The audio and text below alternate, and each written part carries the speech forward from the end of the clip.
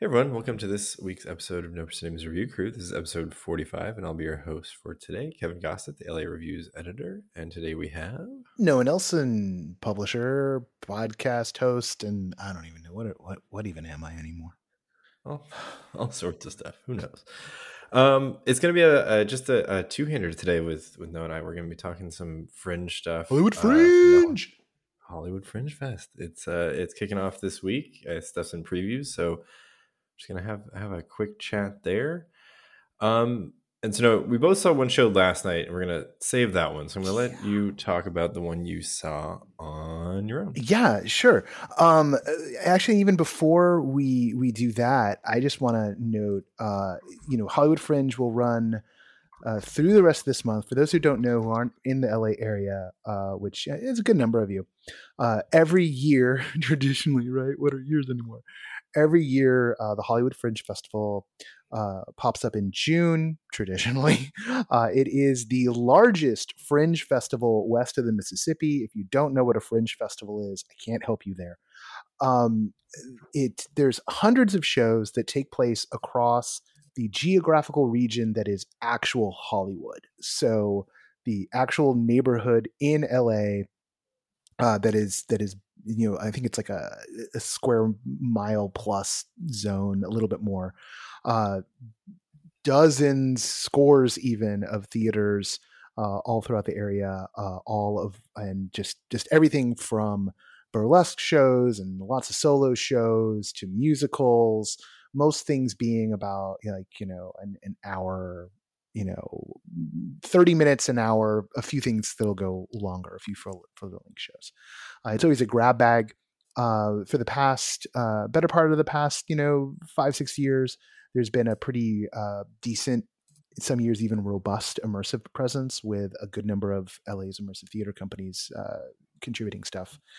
And this year, a little bit different just because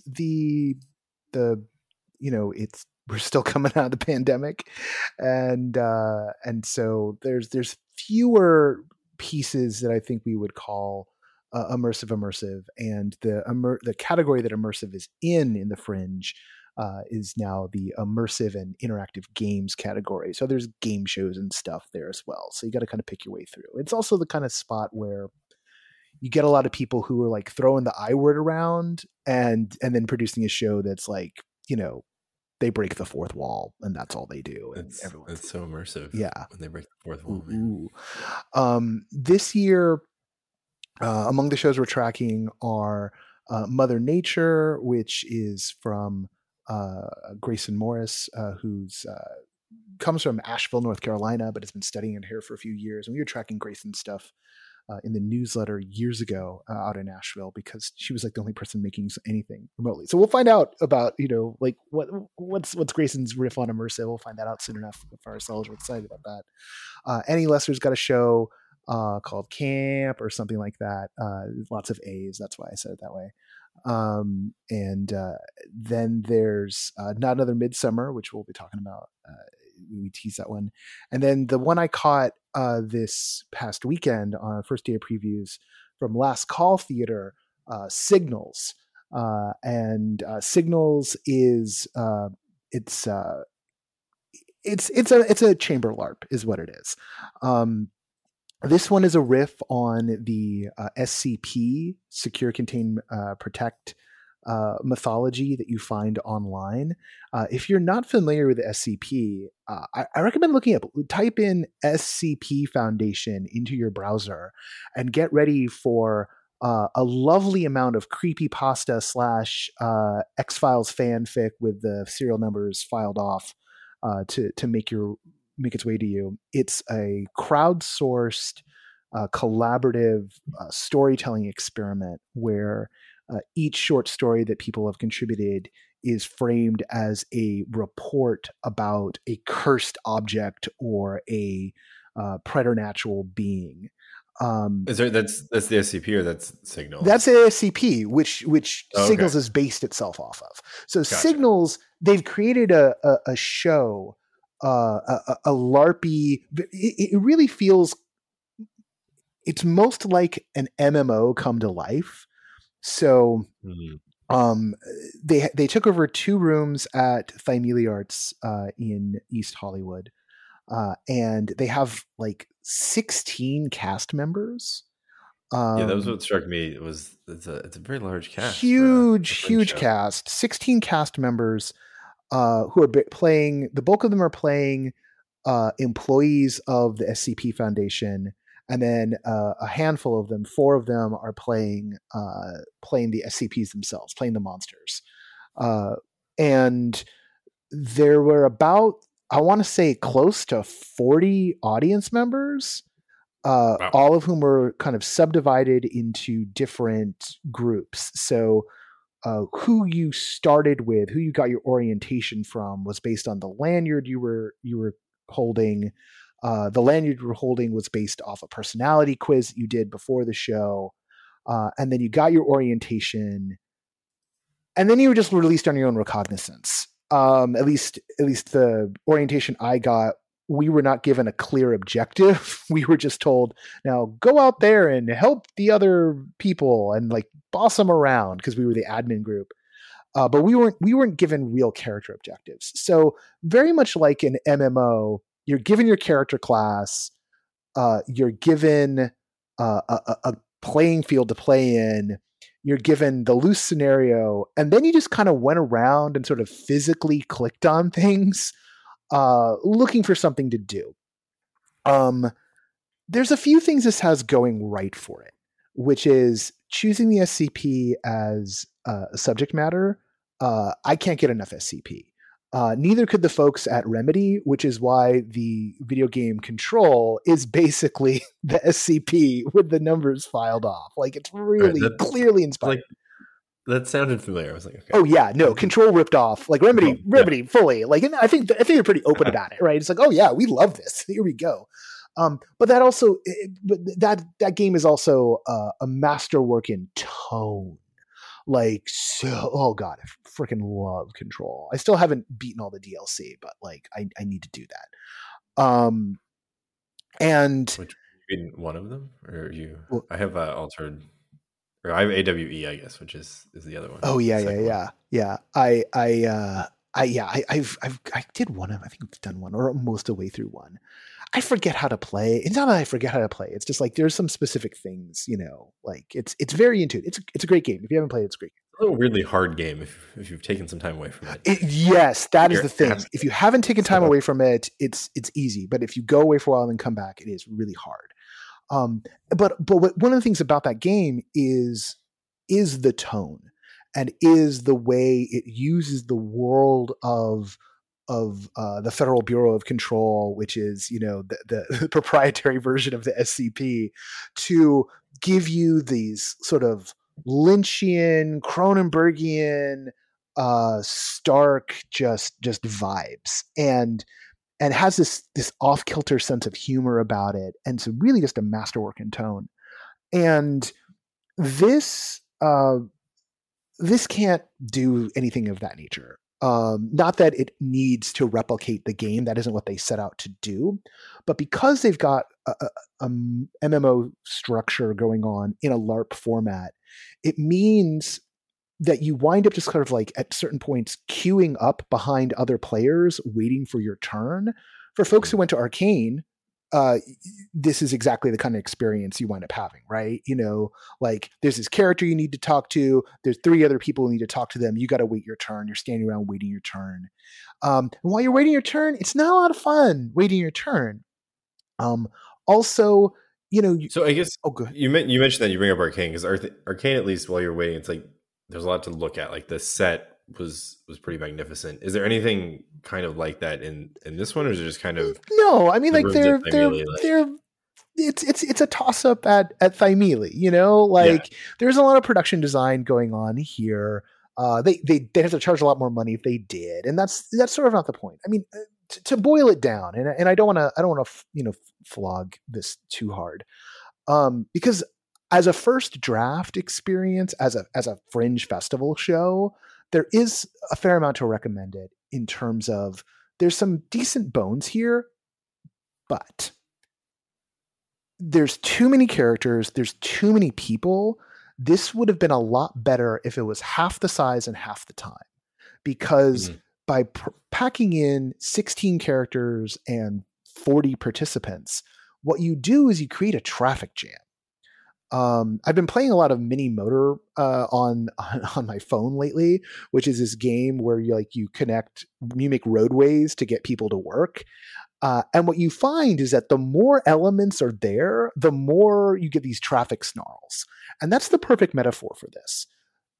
They've packed so many people and they've packed so many things in, and they haven't given them like they haven't given the players really juicy motivations, right? It's really a sort of choose your own path. Like go find some fun. Like I wound up having fun because I just instantly just sort of dropped off the boat and was like, oh well, I don't know what I'm supposed to do, so I'm gonna go cause trouble. And I caused trouble and it was great. And that trouble did align with the objectives, right? Like I didn't try to upend the game, but I was just always making choices that led to hopefully more chaos within the confines of what I was given. And that's a lot of fun for me. And BSing with actors is always really fun for me. But it's a make my own fun type of fun. And I'm happy to have the sandbox, but it was crowded. It took a long time to get anything done. It didn't feel like 2 hours, luckily, because at least there was enough to do. But then you're in these kind of airless rooms at Thymele with like 40 people, and you Mm. and in another time and age it'd be like, okay, sure. In this time and age it's like, uh I'll swab myself tomorrow. And it's like you just like I don't know. So if you've got a lot of COVID anxiety, definitely not for you. If making your own fun isn't what you look for in immersive, not for you. And if the whole SCP thing doesn't ring your bell, then not for you. But if you've got a high tolerance for things being loosey goosey, and you like make your own fun type sandboxy immersive experiences, um, you know, a normal year, a non-COVID year, I'd be like, oh, go get a ticket. This year, I'm a little like, I'd love to see them tighten this up. I think it'd be a lot better of an experience at half the size. Cool. And I mean that's pretty typical of Fringe too, I think, right? They Yeah. just kind of it's a mixed bag, and like even shows themselves can be a mixed bag throughout in the middle. Like some words are fun, some words like it's fine. Oh yeah. Um, a show I think we thought was more than fine though Oh yeah. was Not Another Midsummer from The Queen's The Fools. Queen's Fools. Yeah, everything you just said about Fringe almost like doesn't apply to this Yeah. show. Fringe a little loosey goosey, doesn't quite know what it wants to be. Like the acting kind of can be hit and miss. It's just like all and reverse. Yeah. You know? Then we got this one. And I think, I mean, this one comes from the pedigree is strong in the LA theater scene. It's a lot of people from JFI shows, from just people you recognize from any immersive thing you've probably seen here in the last few years. It was great. So I guess we should back up and explain it. So the premise of the show and why it's lightly immersive is it's this theater troupe they're trying to put on Midsummer Night's Dream in Hollywood, and half of their cast has gotten lost. They have no set, and there's some dysfunction in the troupe as they try to get this on. So it starts in a bar, and that's kind of like the main immersive part, where it's you kind of get to hear from the actors and talk to them, and they'll drag you around and kind of involve you in their drama and schemes. And it was fun. So it seemed like when it started off, it was a little too chaotic. It was like, is this gonna work? And then as the cast slowly kind of moved people off that main branch, it really kind of was like, oh, this is working. I think you and I commented to that effect as it was going on. Oh yeah. It was like you could feel it picking up and doing what they wanted to do. Yeah, you enter in through the side door of the three clubs, a well trod Hollywood Fringe venue, and the venue that had been home to JFI for the last 6 months, and you're told, yeah, our cast isn't here yet, so just go get a drink. week. And then they load everybody in. And there was a lot of people. Like this was like a sold A out lot of people. preview at Fringe, which is kind of unheard of. But then again, relatively big cast and a lot of folks, a lot of friends, and you're pretty popular group of kids. And it was definitely a theater crowd. Like people were already warmed up when they walked in, and this is kind of great for Fringe in that way, in that a Fringe crowd is generally pretty warmed up, although they're playing on Wednesdays. So they're not going to be able to, benefit from people having fringed all day and then come through this show and like be all in a warmed up, position. So they're kind of in a weird schedule for the festival. But yeah, the troupe kind of came in with like a burst of energy, sort of announcing themselves and letting us all know that like, things were already going wrong. And then they went about and like sort of kind of started preparing like right in front of us. And there were actors recruiting people and auditioning them to fill in some roles for this production of Midsummer, because they had, they'd lost their Theseus and they had lost their Snug and they had lost their fairies who are, stuck in Yermo. And the raw chaos of it at first was just like mildly amusing, but then as time went on, you did get a sense of who these people were with each other, and then slightly through osmosis, and then through a more a robust form, they got us to go into the main space. A lot of folks, and myself included, helped like set up the chairs to create the stage space. Like there wasn't even a stage, right? Like there was nothing when we came in. It's like a theater in the round. Yeah. Version of this too. You mentioned how kind of they pull people into the theater. I thought that was a really kind of elegant way that you didn't realize it was happening either. Because I got pulled off for like a scene with one character, and then he like after that he just kind of dumped me back into the theater where I'd been in the bar before. It was like, oh, okay. And everybody was like full. And I was one of the last people to like kind of join up after the sequence I had. So it was really like, there's some smart decisions even in that early stage. It was like, oh, this they do know what they're doing here. Huh. Yeah. And one of the things that's really great about this piece is, so they've chosen to do Midsummer, and anyone who's going to a Fringe, most anyone who's going to Fringe knows Midsummer, is at least vaguely familiar with the basics of the show. And because of that, they could just skimp on doing the play within the play. Like they could half-ass it if they want to, but they don't. Like there were times when I was watching this, and granted, it's a cut down version. I think the whole show, it's billed at 90 minutes, but I think the show went a little closer to 2 hours. Mm-hmm. Which that could wind up biting in the ass. / the fact that they're on Wednesdays may be good for them, because they run a little long on a day that Fringe isn't packed. They're going to be okay, but on a packed day, it could throw the whole schedule off. Fringe is a delicate beast, but they did not skimp on doing the Midsummer part of the show. And they had these multiple layers going on. So like everyone's playing parts in the show, but also everyone's playing, one of the performers in the troupe. And there are little asides and like little offstage things that are going on while things are happening on stage. And if you're letting yourself be hyper aware of your surroundings, you're going to be able to pick up on stuff going in sort of the meta story. And then the meta story does feed into the play itself and back around. And some of the actors are like, they're drawing out really broad comedic characters, but like distinctly broad comedic characters on these different layers.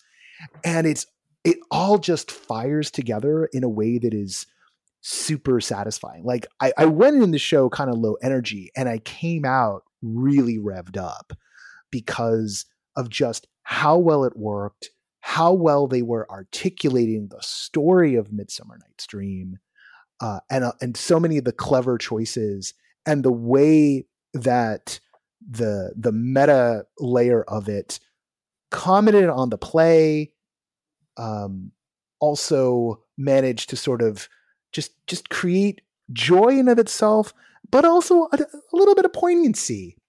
If you're a big theater nerd and like theater about theater, which again makes this a perfect show for a venue like the Hollywood Fringe. And yeah, because I was vaguely familiar with Midsummer Night's Dream as a show, but I've never actually seen it performed. So it was too this kind of like the first time I'd seen it, it was like this is an interesting way. So I wasn't able to like pick up on some of the nuances of kind of like the doubling and things that you're talking about, but you could see how it was like the further I got into A Midsummer Night's Dream, the more I could see it kind of like some of the drama that had played out before with the troupe was factoring into the characters and the way they were trying to tell that story. So I think, like you mentioned, the meta elements there are really like carefully written into like kind of how they did this, and it's not anything like super complicated, but it works really well, and the actors are are really good, I would say, Yeah, at what they're doing. Because there's an element of like, because they're like a amateur theater troupe, there's a level of like quote unquote bad acting among them too, which I think is relatively hard to do, I would guess, from an actor's perspective, and they pull it off really well. And the dialogue and the updates to like the play, that feels like they've tried to modernize it. It feels jokey, but it also works in service of kind of everything they're doing. And it was like, oh, this is yeah, it's like this is great. And the more it kind of went on, it was like, okay, this is fun. Like, even when we got to the intermission, where it kind of takes a break to go back to the troupe and the more immersive elements, it was like, oh, I want to see the end of the show at this point. yeah. They something happens and like they force an intermission, and I was like, yeah, but I was really into this Midsummer. Like, don't stop now. Um, and to be clear for everybody, the show isn't immersive in this is not a JFI show. This is not Theater Macabre. You're not constantly going off on little side missions. You're not going through a bunch of tracks. The heart of it is this show within a show production of A Midsummer Night's Dream. Like, the bulk of what you're watching is this production of Midsummer Night's Dream, this good, fun production of A Midsummer Night's Dream. And it's the wrapper layers. And there's some participatory theater stuff. Like, a couple of people are tagged to come in and be Snug the Joiner, Yeah, and someone, for a few people, it's incredibly immersive. yeah, for a few people, like, I mean, to the degree where it's like the thing that people fear about immersive is like, are you gonna like drag me on stage and make me do something? Yeah, people get dragged on stage to do things in this one, but they spend a fair amount. Like, part of what's going on in the beginning section in the prologue, where the more traditional immersive stuff, traditional immersive, whatever that means, is happening. Are they're feeling out who might be good for that, right? Like, they're making sure that they can find the people who are gonna excel in those roles, and they're doing it while they're laying down some seeds. Like, there's a little moment that happens in the prologue that is just this exchange between two characters, which 90% of the people are going to miss, that completely pays off at the very end of the show.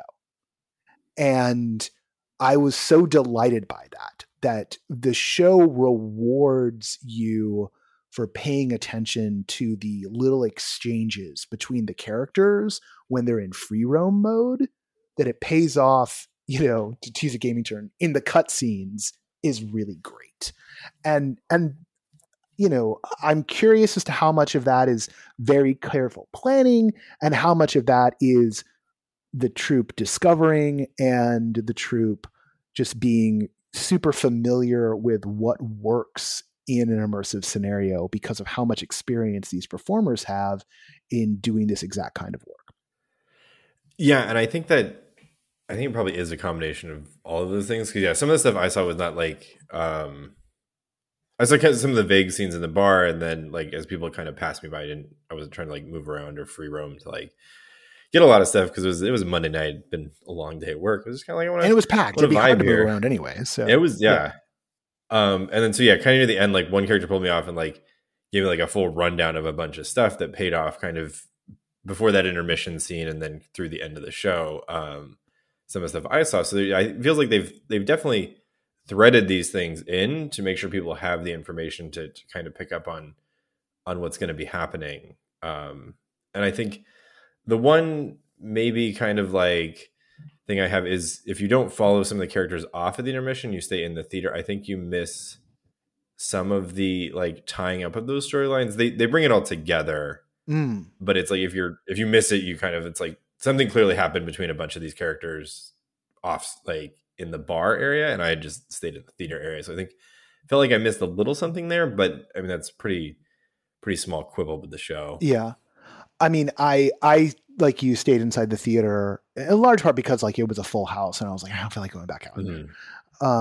And you know, the characters definitely seem to have advanced down their arc, but it didn't get to me. Like I didn't, like, And that's what I'm saying. A pretty small quibble because they pay it off and like they kind of catch you up. But definitely feels like some beats. Like it's like okay, but I don't know. That happens in immersive shows. It's like if you don't follow a character, you are on a different track. You got to kind of pick up on it, and the show does a job at like bringing that back in when all the characters come back into the play. Yeah. Also, it was a 5-minute intermission, and I was like, well, when it's that short, it's like not going to run there. The show. Any other notes on the show or? I mean, it was a lot of fun. If you're in LA, like go check this one out. It definitely seems like not just a strong Fringe show, but a strong show in general. Yeah. I mean, I've been doing for the better part of 10 years, I've been going to Hollywood Fringe and this is one of the strongest shows I've seen. And I've seen a lot of strong shows like, for old Fringe heads, like the kind of shows that, Michael Fisher and Ali Miller have both created separately and together, like both before they were a couple and after they've been a couple. The kind of stuff that Four Clowns was doing way back in the day, the kind of work Capital W's done, Lost Moon Radio, all of the not the DNA of those shows, but like that bar, that Fringe bar of like, oh wow, this could be like this. What's this doing at a Fringe festival, right? Like, which is like the backhanded compliment of Fringe. That this show has, but it's remarkably polished for like a Fringe show, right? Seriously, I think that's the thing that shocked me the most was that this is super polished. Like if they tell me, I'm gonna talk to the team later tonight. Actually, they'll be on the main podcast this week.